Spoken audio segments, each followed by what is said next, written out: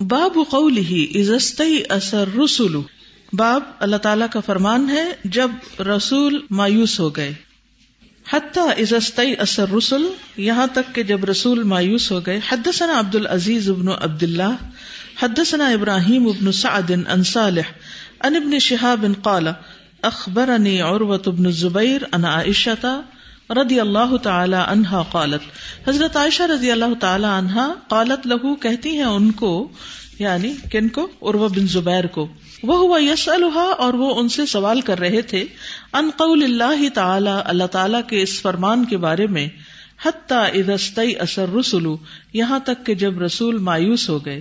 قالا، کہتے ہیں، قلت اکذبوا ام کذبوا، کیونکہ دونوں قرأتیں ہیں کہ یہ کیا ہے، کذبوا ہے یا کذبوا ہے اس آیت میں.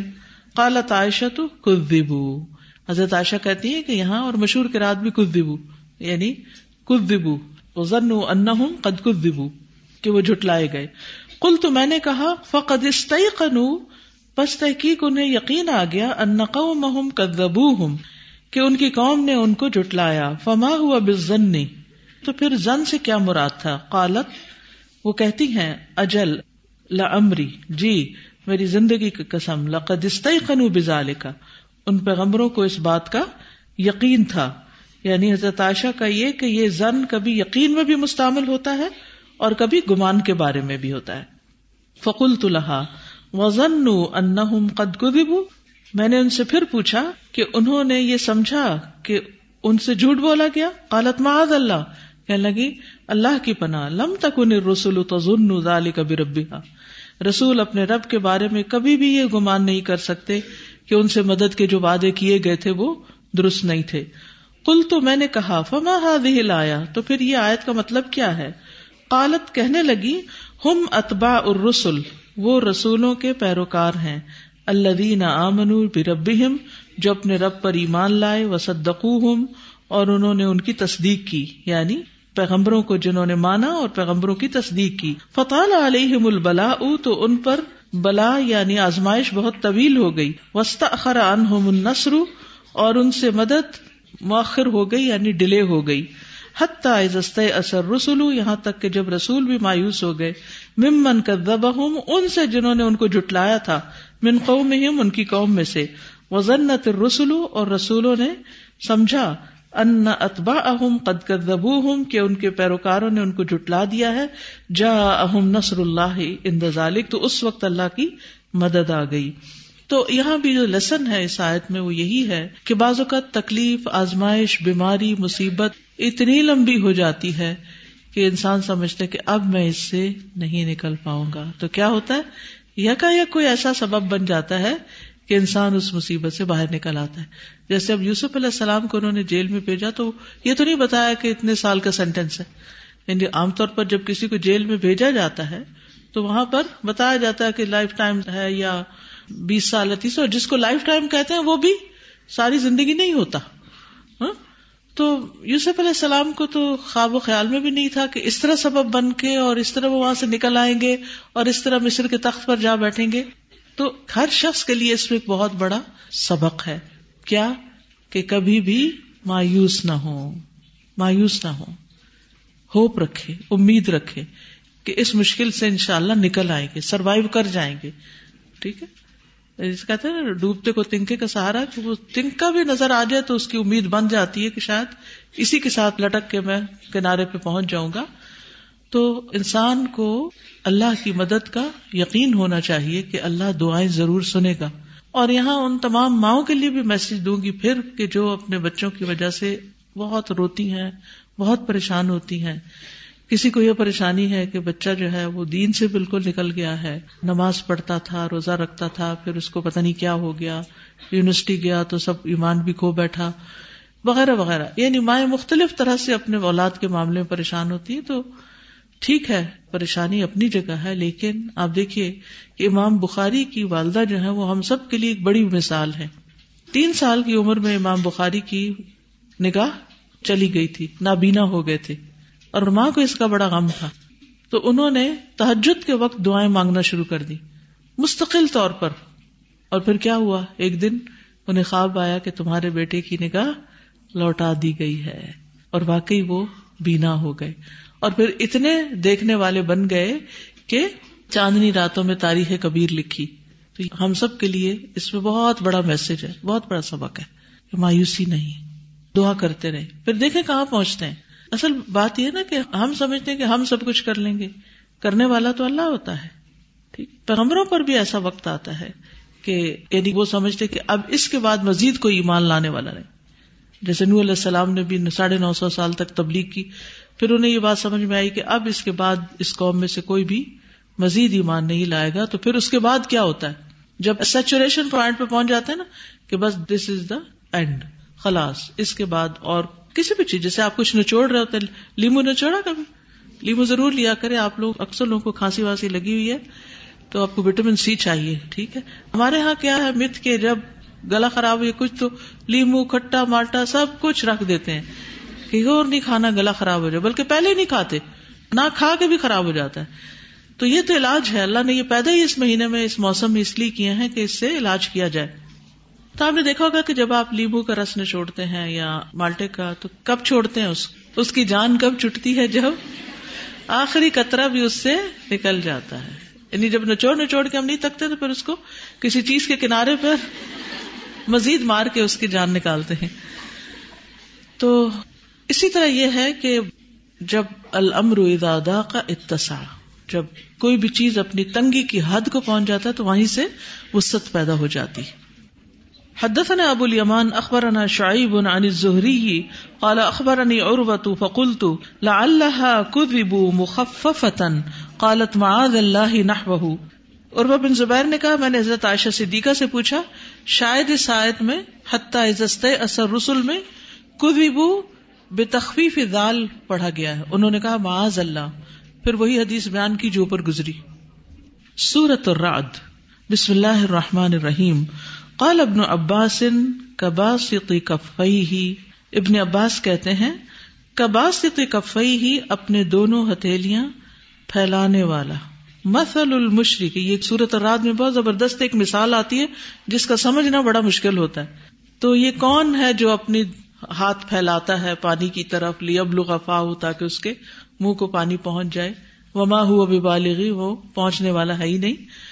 تو اس کی وضاحت یہاں وہ کرتے ہیں مثل المشرکی, یہ مشرک کی مثال ہے. الذی عبد مع اللہ الہا غیرہ, جو اللہ کے ساتھ کسی اور کو الہ بنا لیتا ہے. اس کی مثال کیسی ہے؟ کمثل العطشان, پیاسے کی طرح ہے. الذی ینظر الی ظل خیالہ, جو دیکھتا ہے پانی کا تصور باندھ کر, فی الماء, پانی میں, من بعید, دور سے, یعنی پانی ہوتا کوئی نہیں, پانی کا تصور خیال میں لا کے اس کی طرف ہاتھ پھیلاتا ہے. وَهُوَ يُرِيدُ أَن يَتَنَاوَلَهُ وَلَا يَقْدِرُ, اور وہ سمجھتا ہے کہ وہ اس کو لے لے گا حالانکہ وہ اس پہ قادر نہیں ہوتا. لا يقدر. وقال غیرہ, اور اس کے علاوہ نے کہا, یعنی کہ ابن عباس کی بات یہاں ختم ہو گئی. مثال آپ کو یاد ہے کہ نہیں؟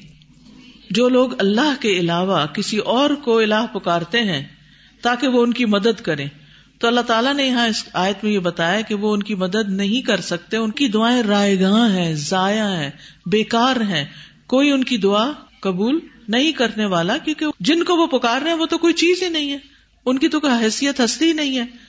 تو یہ ایسے ہی ہے کہ جیسے کوئی پانی کو امیجن کر کے اس کی طرف ہاتھ بڑھائے اور منہ کی طرف لائے تاکہ پانی پی سکے, اور جبکہ پانی وہاں ہو ہی نہ, پانی ہے ہی کوئی نہیں, اور وہ خیالوں میں سمجھ رہا ہے کہ یہ پانی ہے.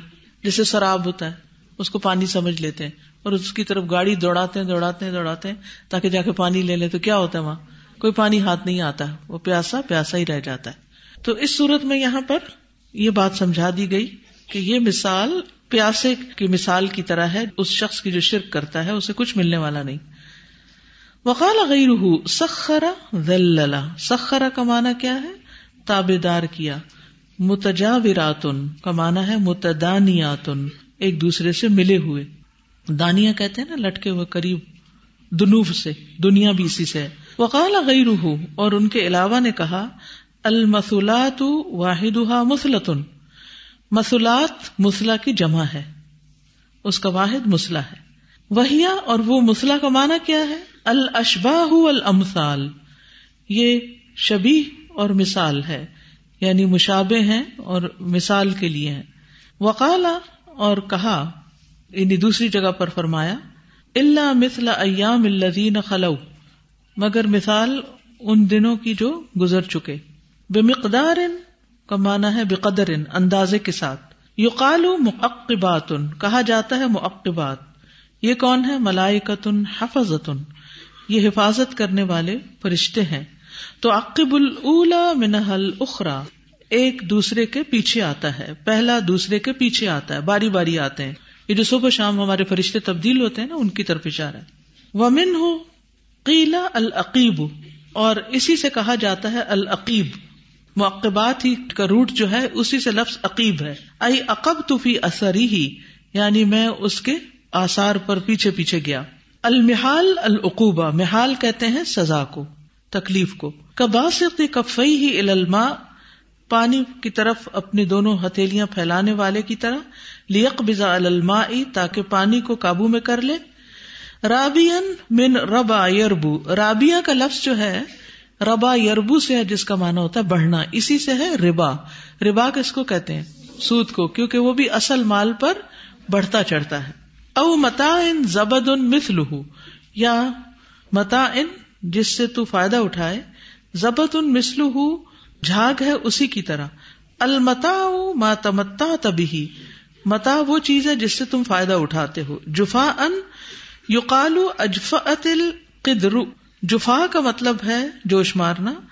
اجفأت القدر، ہانڈی نے جوش مارا. اذا غلط، جب وہ ابل رہی ہو. فعلاها الزبد، تو اس کے اوپر جھاگ آ جاتی ہے. یعنی جب ہنڈیا آپ سب پکاتے ہیں، دیکھتے ہیں کہ گوشت میں اگر پیاز وغیرہ ڈال کے تھوڑا پانی ڈال کے ابلنے رکھ دیں تو کیا ہوتا ہے؟ اسے کھولے تو اس کے اوپر جھاگ ہوتی ہے. اذا غلط فعلاها الزبد ثم تسکن، پھر وہ ٹھنڈی ہو جاتی. فیذهب الزبد، اگر آپ آگ بجھا دیں اور تھوڑی دیر کے لیے چھوڑ دیں تو جھاگ کہاں جاتی؟ ختم ہو جاتی. تسکن، ساکن ہو جاتی. فیذهب الزبد بلا منفعۃ، بغیر کسی فائدے کے، وہ صرف وہ نظر ہی آتی ہے، اس کا کوئی کام کچھ نہیں. فکذلک یمیز الحق من الباطل، اسی طرح حق باطل سے الگ کر دیا جاتا ہے. المہاد، مہاد کا معنی ہے الفراش. فراش کس کو کہتے ہیں؟ بچھونے کو. یدرؤون یدفعون، یدرؤون کا معنی کیا ہے؟ یدفعون. درأتہ عنی، اس کا معنی ہے دفعتہ، میں نے اس کو اپنے سے دور کیا. سلام علیکم، تم پر سلام ہو. اے یقولون سلام علیکم، یعنی وہ کہتے ہیں کہ تم پر سلامتی ہو. والمتاب الیہ توبتی، متاب کا معنی کیا ہے؟ اسی کی درگاہ میں توبہ کرتا ہوں. افلم ییأسی، کیا پھر نہیں مایوس ہو گئے؟ افلم یتبین، یعنی کیا انہوں نے جانا نہیں، ان پہ واضح نہیں ہوا؟ قارعۃ داہیۃ، قارعہ کا معنی ہے آفت، مصیبت. فاملیت اطلت، املیت کا معنی میں نے مہلت دی، یعنی طول دیا، یعنی ڈھیلا چھوڑ دیا. من الملی والملاوتی، یہ ملی سے ہے اور ملاوا سے ہے.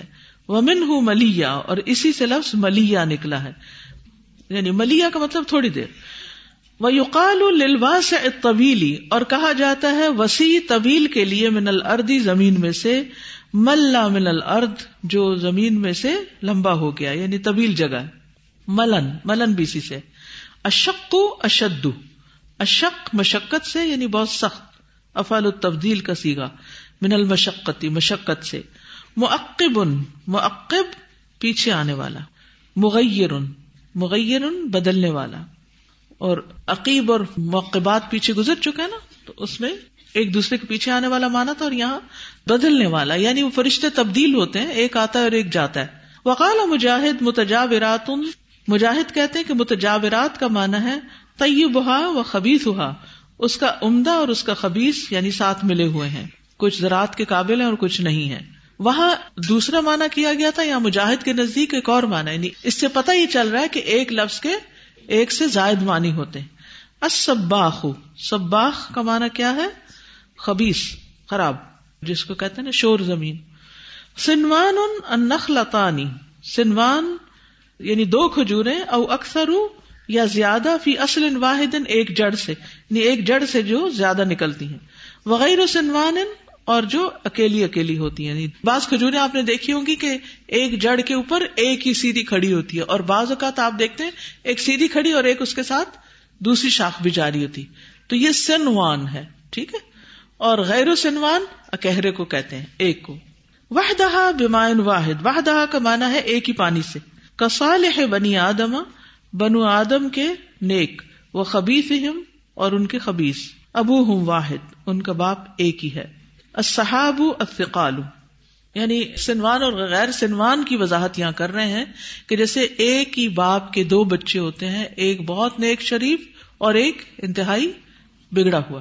کصالح بنی آدم و خبیثہم، ابوہم واحد، ان کا باپ ایک ہی ہے. تو جڑ ایک ہی ہے اور پودے یا تنے دو نکلے ہوئے ہیں. الصحاب الثقال، بھاری بادل. الذی فیہ الماء، جس میں پانی ہے. کباسط کفیہ الی الماء، اپنے دونوں ہتھیلیاں پانی کی طرف پھیلانے والا.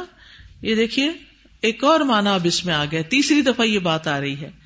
کیا ہے؟ یدعو الماء بلسانہ، جو پانی کو اپنی زبان سے بلاتا ہے ادھر آؤ. ویشیر الیہ بیدہ، اور اپنے ہاتھ سے اشارہ کرتا ہے کہ ادھر آؤ.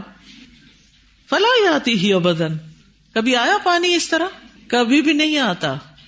فسالت اودیۃ بقدرہا، اس کا معنی کیا ہے؟ تملأ بطن کل واد، بھر دیتا ہے ہر وادی کے پیٹ کو. زبد الرابیہ، جھاگ اوپر اٹھی ہوئی. الزبد السیل، زبد سیلاب کو بھی کہتے ہیں. زبد مثلہ، جھاگ اسی جیسی. خبث الحدید، لوہے کا خبیث حصہ.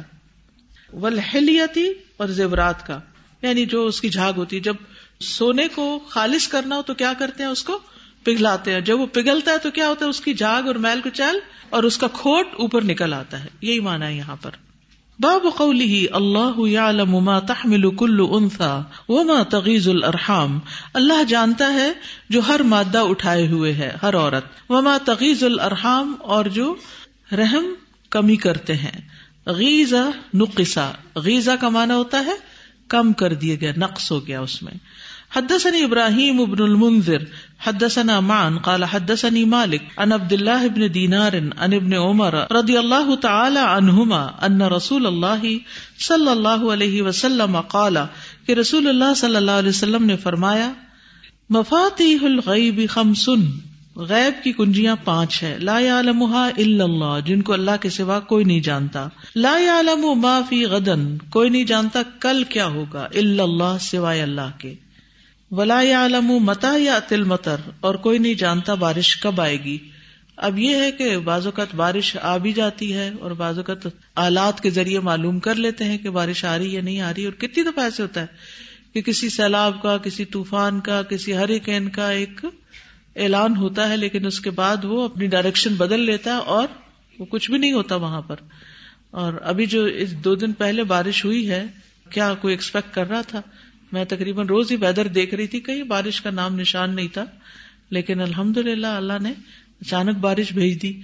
تو یہ جو باقی ویدر کے بارے میں چیزیں ہیں، یہ اسباب کے ساتھ ہیں، بغیر اسباب کے نہیں. کوئی بیٹھے بیٹھے پیشن گوئی نہیں کر سکتا بغیر علم کے کیا ہوگا، اور اس کی بھی حقیقت اللہ ہی کو پتا ہے کہ کتنی کہاں برسے گی.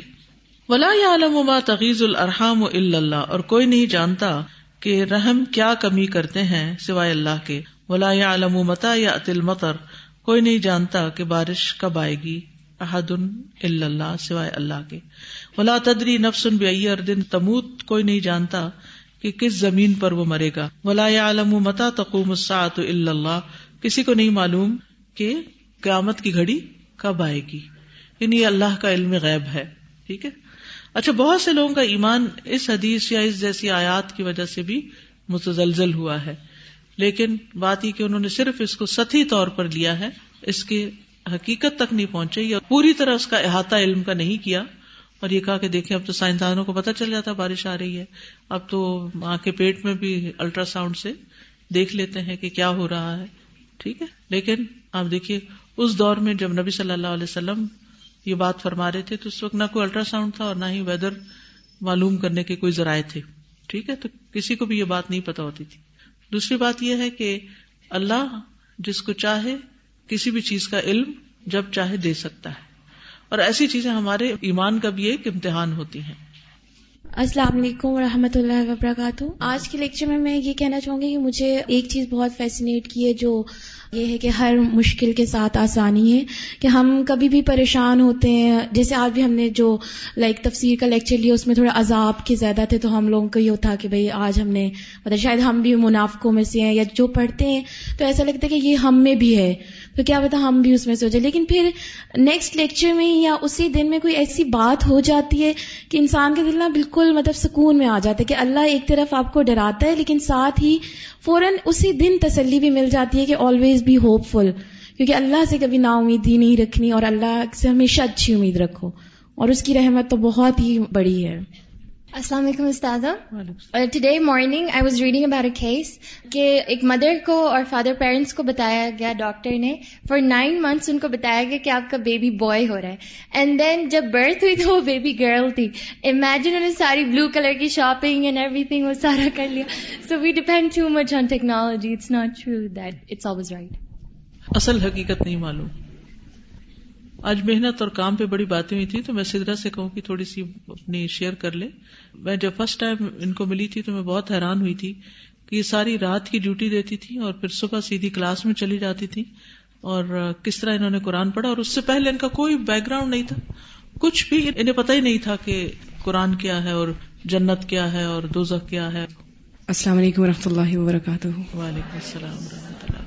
استاذہ یہی بات ہے نا کہ ایک شعر، گرد زمیں سے تو نے تاج پہنا دیا، یعنی کہ جب میں نے سر اپنا یہ پیشانی زمین پہ لگائی اس سے ہی مجھے تاج پہنایا.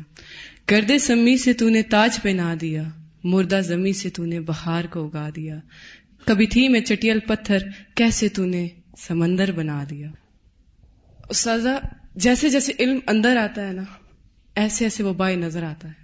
اسٹارٹنگ میں ایسا تھا کہ ریس ایک لگی ہوئی تھی، مجھے ٹیسٹ پاس کرنے ہیں، مجھے ایسے ایسے میرے ری ٹیسٹ نہ آ جائیں. وہ پھر ایک دم سے ایک رک سی گئی. Where I am going, where is the love of Allah سبحانہ تعالیٰ، کہاں ہے وہ محبت. اور جب وہ محبت ملی نا استاذہ، اس محبت نے، دیکھیں قرآن دل پہ اترا ہے، اس کی حقیقی جگہ دل پہ ہے. پہاڑ نے کیوں نہیں لیا، وہ ریزہ ریزہ ہو جاتا. جب یہ دل پہ اترتا ہے نا، انسان اس طرح بالکل نرم ہو جاتا ہے، کیونکہ اس کی حقیقی جگہ ہی دل ہوتی ہے.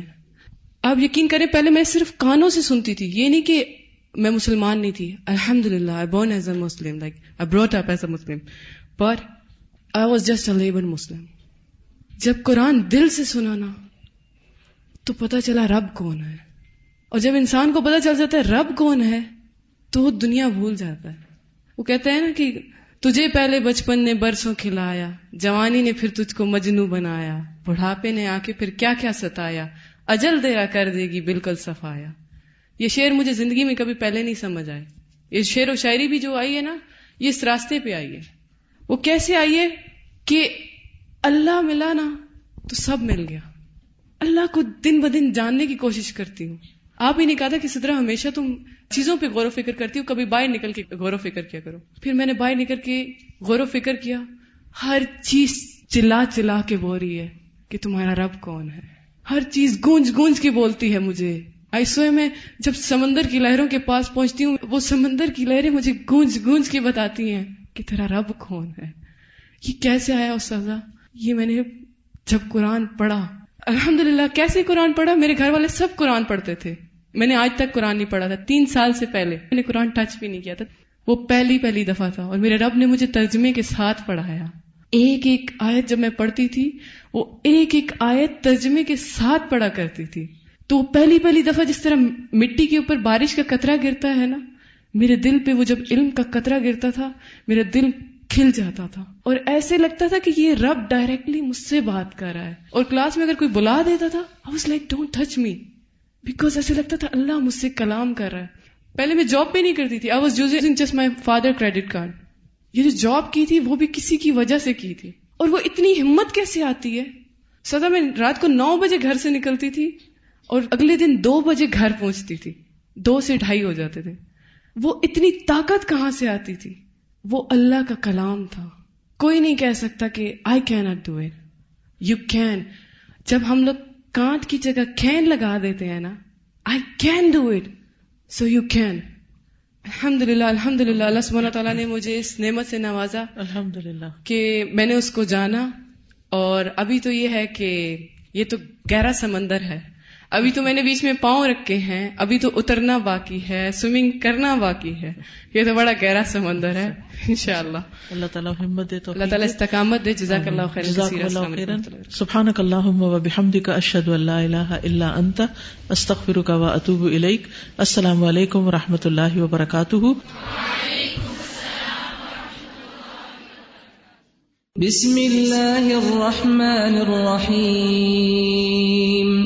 والعصر ان الانسان لفی خسر الا الذین آمنوا وعملوا الصالحات وتواصوا بالحق وتواصوا بالصبر. اللهم صل على محمد وعلى آل محمد كما صليت على